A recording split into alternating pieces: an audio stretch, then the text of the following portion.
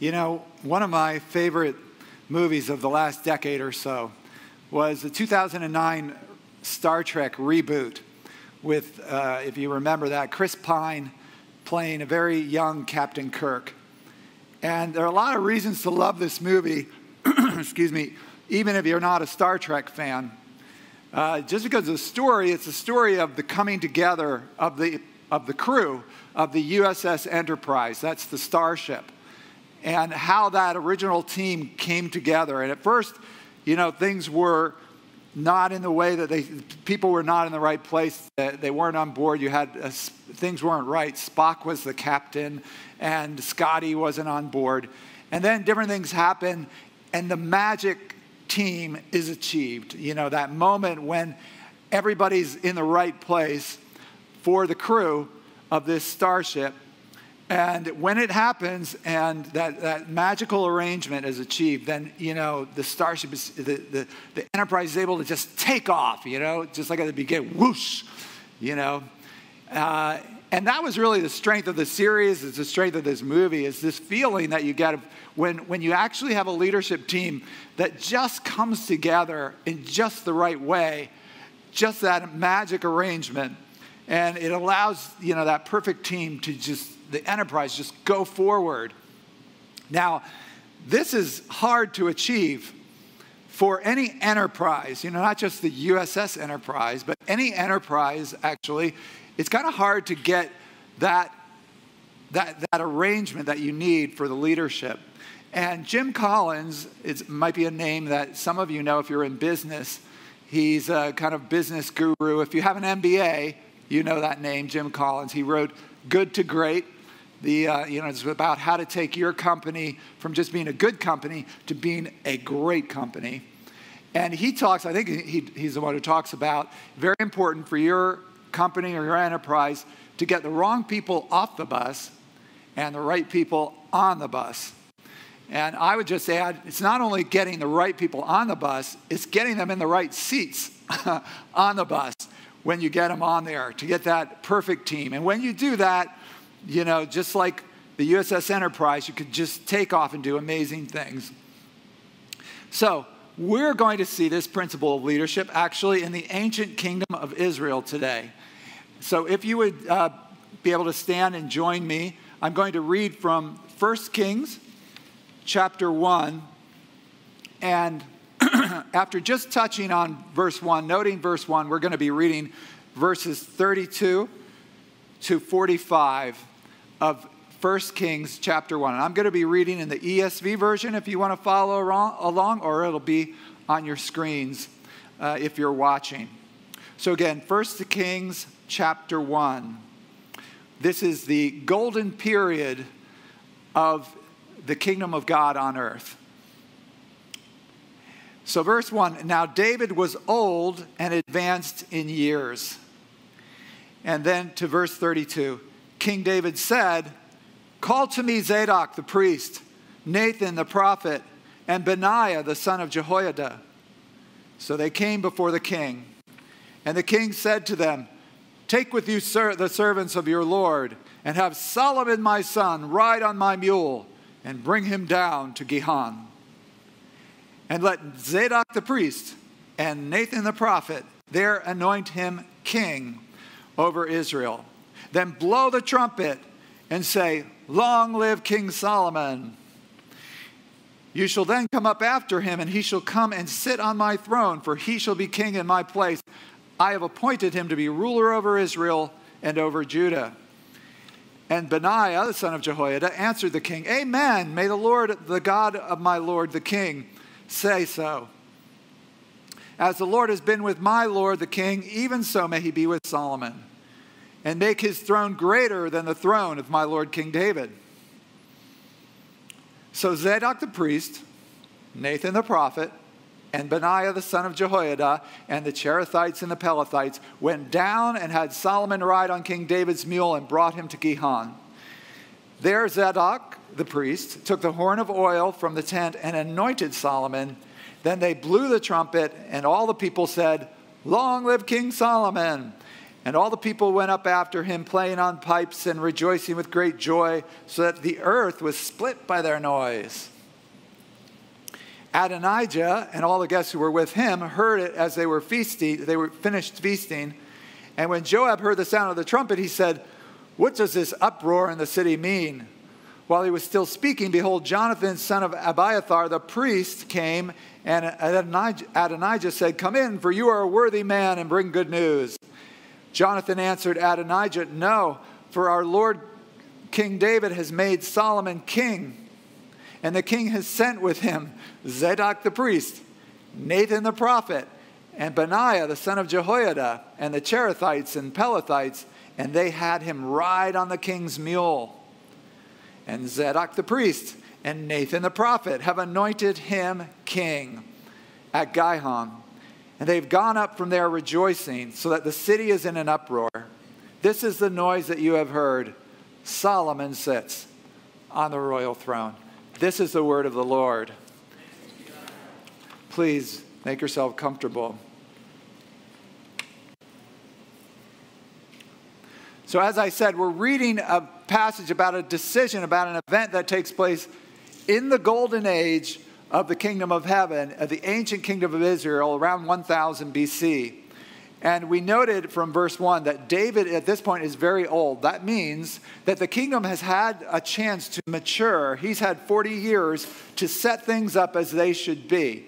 So he has been able to put things in place and begin to form the kingdom in the administration, the governments, the way that it should be. And what do we find when he does that? What do we see in this mature kingdom during the peak of the golden age of the kingdom of God on earth? Well, you know, last month, the New Yorker magazine ran an article on the kingdom of David, In Search of David's Kingdom, I think it was called. It was this article. And the article was, not surprisingly, very minimalistic in that it was saying that, you know, the way the Bible describes it, it couldn't really have been that way. We know archaeologically, and they quote archaeologists to the effect that, you know, it really couldn't have happened this way.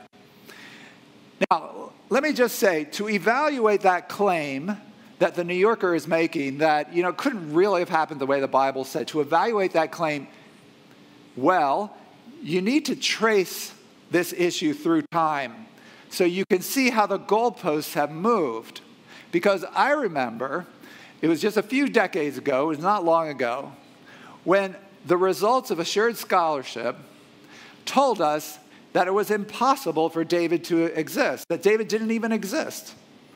And you can read, it's actually the same archaeologists who they quoted would say, you know, David couldn't exist. We have no evidence at all that David even existed outside of the Bible.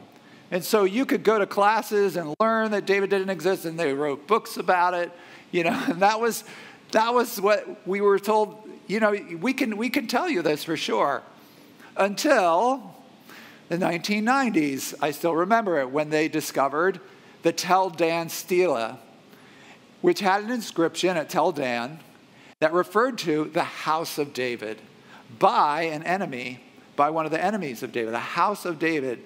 Now, that just that one phrase spoke volumes, because it not only testified to the historical figure David, but it also testified to the fact that there was a dynasty that came from David, just as the Bible describes, that there was actually a long series of kings. There was this house of David that went on.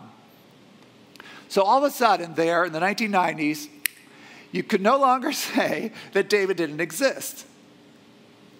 And so since now you can no longer say that David didn't exist, now the line is that, well, you know, he existed, but it couldn't have happened the way that the Bible is explaining this kingdom to have progressed. Couldn't have happened that way. Well, pardon me if I greet this announcement from the New Yorker as with a tad bit of skepticism.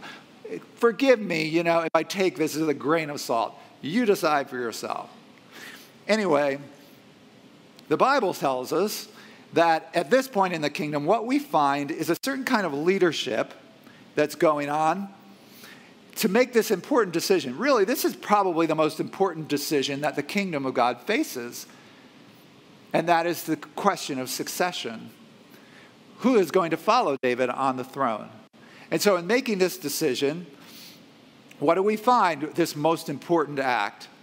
What we find, and this highlights this passage. You could look at it in other places, but this passage particularly highlights how when that important decision is made, how is it confirmed? How is it ratified? Who's involved? What we find is a threefold governance in the kingdom.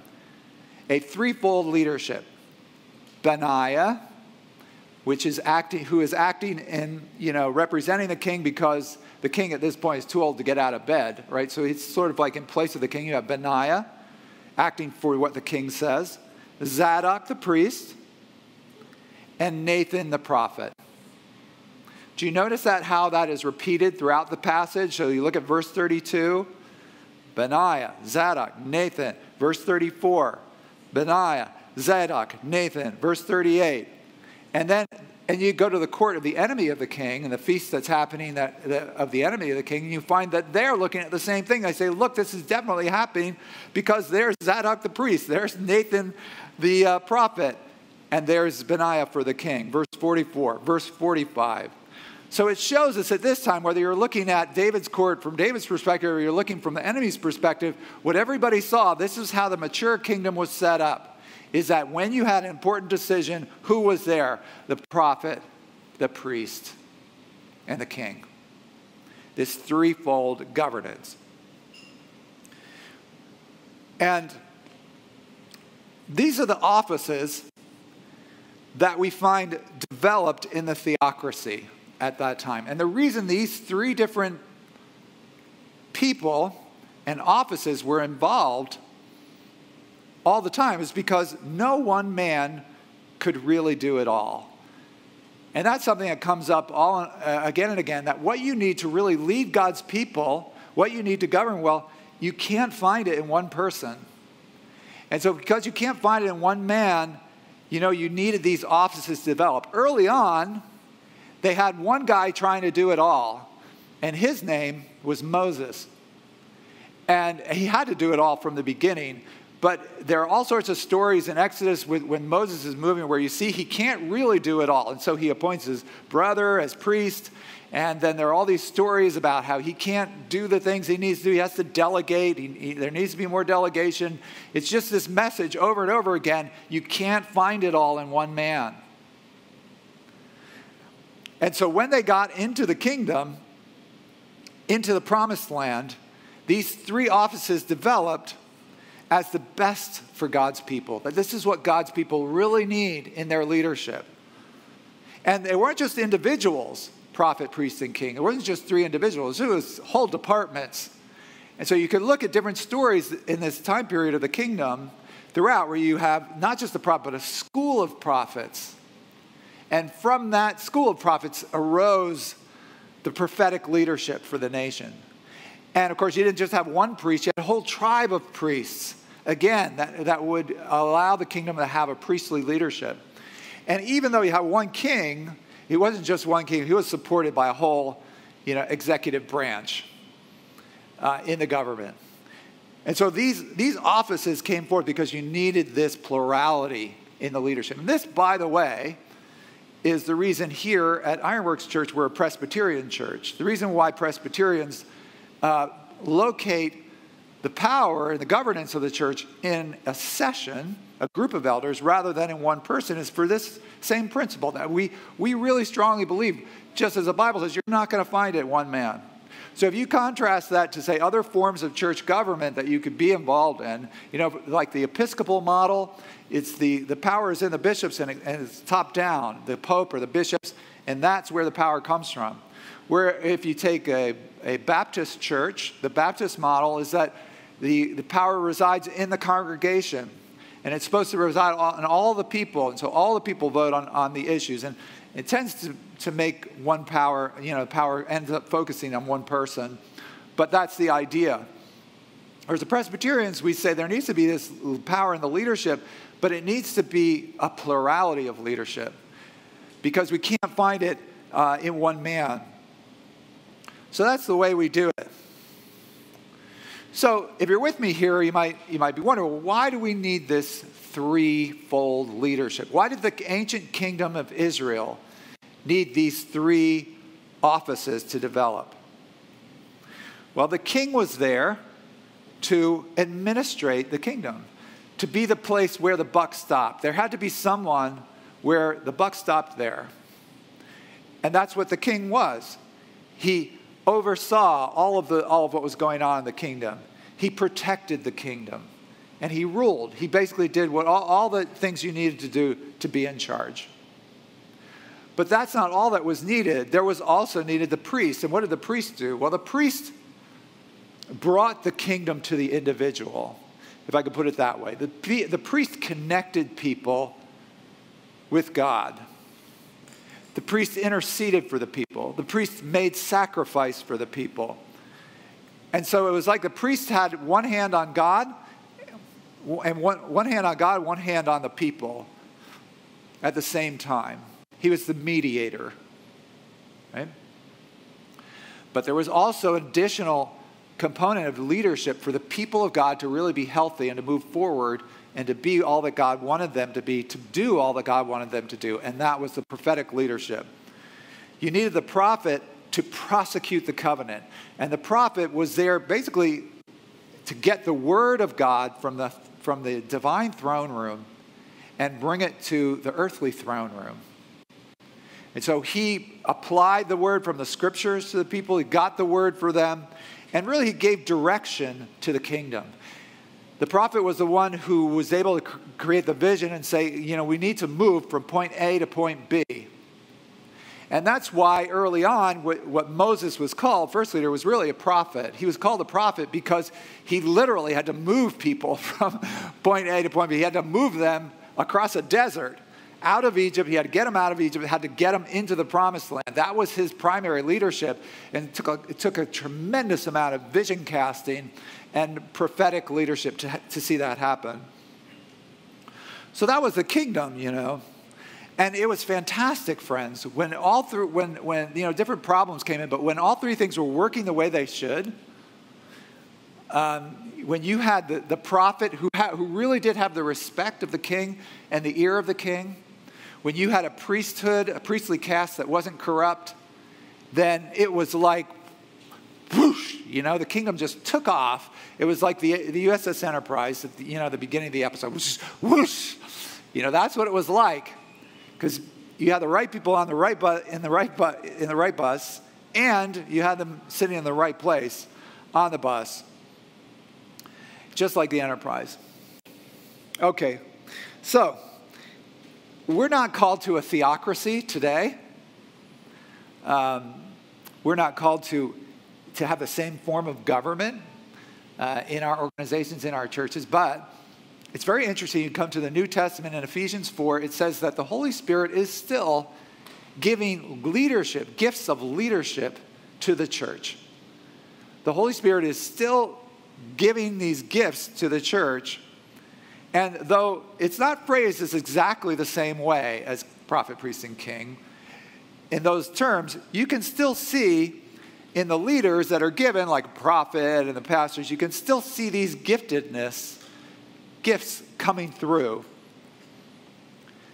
And I would posit to you that any organization, you could look at any organization in this way, even your own companies that you work for, and you could see where they're strong in this way and where they might be weak in this way. And that to run the company well, you actually need all three of these in your leadership somehow. For a company, any enterprise, to run well, you need the three of these in operation. And it's especially true in a church. We don't have three offices, but we have the same kinds of giftedness from the Holy Spirit. And you want those three operating in your church. Why? Because they just see different things. So you have a prophetically gifted person as a pastor or a leader, and he's just going to see something, or the priestly person is going to see something else. They just see different things. They look at the church and they say, this is what's needed. So you need that in your church. And it's so great when you see that operating, those gifts operating in your church. So if you have a church, for example, that has strong priestly gifts in the leadership, what do you find happening in that church? You find that people are cared for. You find that people are paid attention to. They're prayed for. There's a feeling in the church that people connect to God. There's a feeling like they connect to God. And people feel represented. It's fantastic. You see that strength. Or if you see a church that has very strong kingly gifts in the leadership operating, what do you find in that church? Well, you find a church that's well run. And you find, in our context, in the kind of North American, church machinery, that basically means stuff like the service starts on time. Like there are enough bulletins, and jobs are well delegated. People feel represented. And if you're in a church that has a very strong prophetic sense in the leadership, what is that church like? What do you get when you come into a church with very strong prophetic leadership? People have a sense of the holiness of God. And the church is actually going somewhere. The church is actually moving. People feel like they're getting at God's priorities, and they're challenged in their sanctification. You have people who are really growing in the Lord, maturing in their faith. And it's fantastic. So this is great, the way that God gives the leadership to the church and what happens. Now you'd say, why? Why would it be that way? Why would this be true, that you need this kind of leadership in a church for God's people? And the answer is, if you go really deep, you trace this right back and you find the Trinity of God, that God is triune. And you actually see this in the way in which the members of the Trinity do what they do in their mission in the world. Now, whenever one member of the Trinity does something, actually the other two are always involved. Their operations are inseparable because it's one God. So when you see that one person acting in the Trinity, one divine person, the other two are actually involved as well. But you can also appropriate to one person different actions that are happening. And so what we find is that the Father operates as king in his unbegottenness. We see him really represented in his unbegottenness in the way that he functions in a king to lead us and to lead the whole universe, lead the earth. And the Son, of course, shows us the priestly, because the Son really becomes to us as our priest. And that's a function of his eternal procession. Because he is of the Father, he was sent as a mission for us to be our priest. And of course, the Holy Spirit is the prophet. That's why the Bible talks about, the Old Testament prophets, when they prophesied, it was the Holy Spirit talking, and the Holy Spirit gives us the scripture, these things. So it's very deep, this goes. Which brings us, friends, to your decision today. Today we're having this congregational meeting, as Darren announced, and you are going to be voting on the election of an associate pastor. So that's a serious decision that you have to make. And as Rob pointed out, based on last week's sermon, you're voting to elect an associate pastor, right? The associate pastor. So you want to be careful. You have a very, very careful decision to make. When you're doing this, you're putting this person over you. So you want to be asking this question, is this what we need? And the way to ask it is, I would recommend, through this analysis of giftedness in your church. Because a church that misses one of these, you don't want to, there are going to be problems, there are going to be limitations. You don't want to elect someone because you like them or because, it's just kind of the momentum of the thing. You want to look at the situation and you say, is this bringing a balance in the leadership of my church? Because it's serious, actually, if a church kind of attracts leadership just like itself and not in the other areas of giftedness. So, for example, if you have a prophetic heavy church, like a church that's just really prophetic, and that it doesn't have the other two kind of leadership gifts that are operating, then you have a church that's very strong vision, but the care of the people in the church is neglected. Or if you have a church that's very kingly in its leadership and it lacks the other two, then what do you have? You have a church that's very well run, everything's accounted for, folks know what's going on, but it's sort of like a cruise ship that never leaves the dock. Right? It's like the machinery in the church is going, it's great, but where's it going? Or if you have a priestly church, a church that's very heavy in the priestliness, and you do not have the other gifts operating, then everybody's paid attention to, people are addressed, but then a church becomes quite insular. The church is actually very inwardly focused, and ironically, it becomes much more subject to scandal. So you want to be careful. You want to be saying, what is my church? What are the giftedness in my church now? And what would be good to add to that to do what the Lord wants to do? That's how I recommend you make this decision. Now, Darren, your pastor, he has, from the beginning, he's had to operate in all three of these giftedness. And he had to. Anytime you have a solo pastor, he's got to learn at least, even if he's not good at this, he's got to do some of it well. He's got to do all three. Has to, especially a church planter. A church planter has to carry all three of these, sort of like Moses did. And even though he's done a great job here, we know he's done a great job, we still have, all of us have these limitations. All of us have fortes. All of us have the leanings, that over time we default to. Because, once again, there's a principle. You don't find it in one man. You can't find all of what's needed for the people of God in one person. So, you got to ask yourself, think about it. This is how you should make a decision. This is how I recommend that you make the decision. You say, well, look at this guy and look at the church. Do I feel like Ironworks Church needs more of a kind of building and maintaining? I think that people, we need people better cared for in this. Then you might look at the person and say, well, he doesn't quite have those gifts. Maybe this is not a good choice.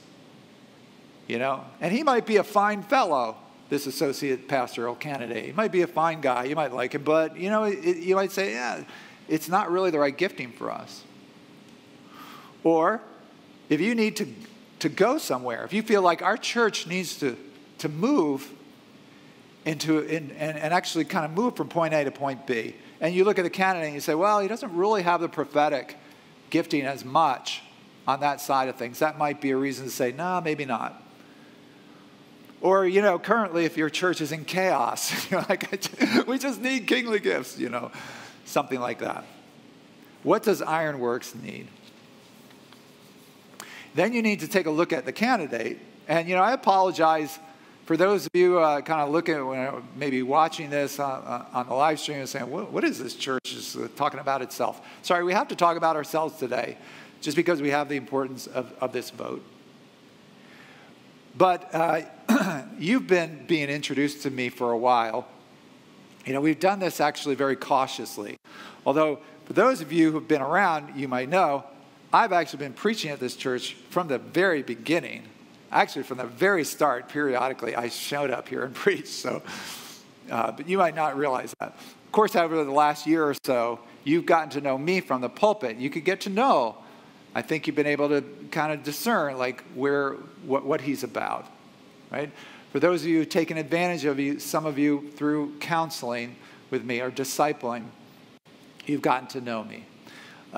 Just last month, we did our live stream late night Ironworks Phoenix column that we were doing. That was a different side of me, a kind of goofiness. And, we were doing that that live stream, we were doing that to cheer you up. That was the whole point of that, to cheer you up and say, hey, maybe we could connect with the community. But that was sort of a, more goofy side. So through all these different venues, you've been able, I think, to discern where I'm at. And you could probably tell which of these three is my leaning, right? You know?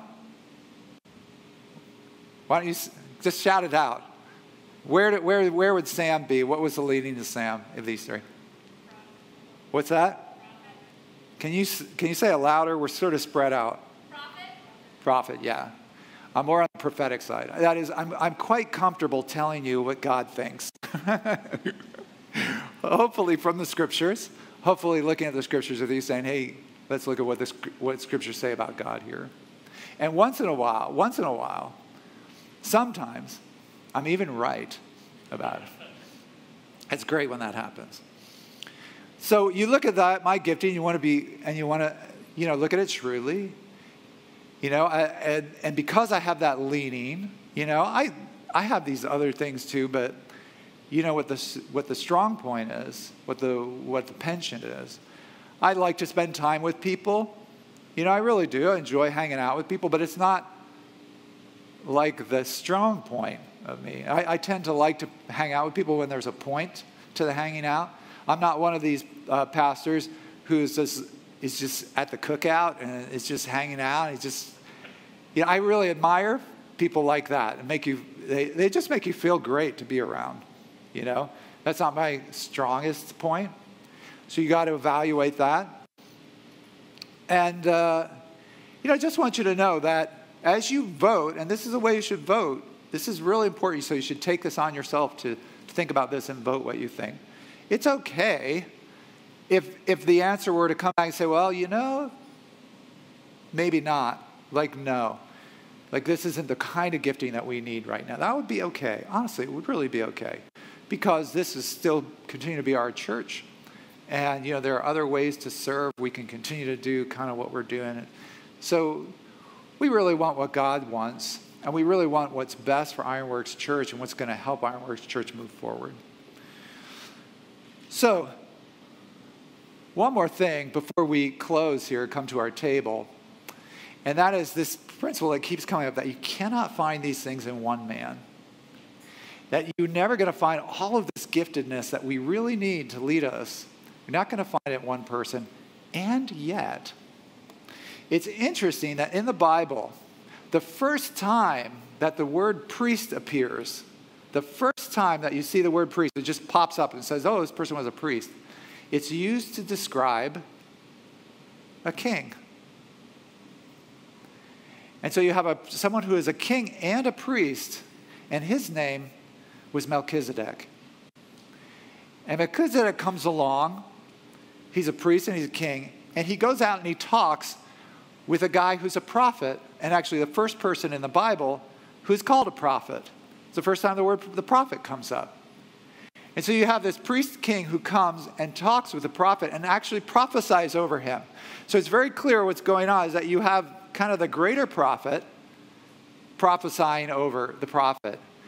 So what do we see? We see in Melchizedek a suggestion that there may be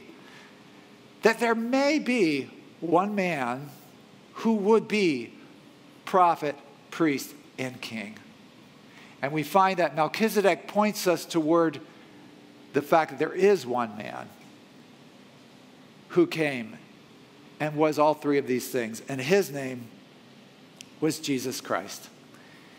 And he, friends, is our great, great priest. Because he not only made sacrifice for us, he became the sacrifice for us. And he continually intercedes for us. He mediates to bring us to God. It's fantastic. No priest better that you could possibly want better than Jesus. But not only that, he's also our awe-inspiring prophet. He gets us the word from heaven that anchors our lives. He tells us what we need to know. He tells us where to focus. And, you basically look at him and you see the will of God. But not only that, he is our wondrous king. He is in control all the time. He helps us to understand and rest in the fact that somebody is always running the store. And he is constantly subduing our enemies. all over the place. You could not want a better king. So at last, friends, what we have in Christ is this man for all seasons. The prophet, the priest, and the king. And Christ, in revealing God to us, shows us we have what we need. So that's the way that's why you can rest. You can cast your vote and put the rest in the hands of God. Because whatever it is that's going to happen, whatever you're going to end up with in your church, you have his leadership to get you through. Prophet, priest, and king. Let's turn to the table now and celebrate that.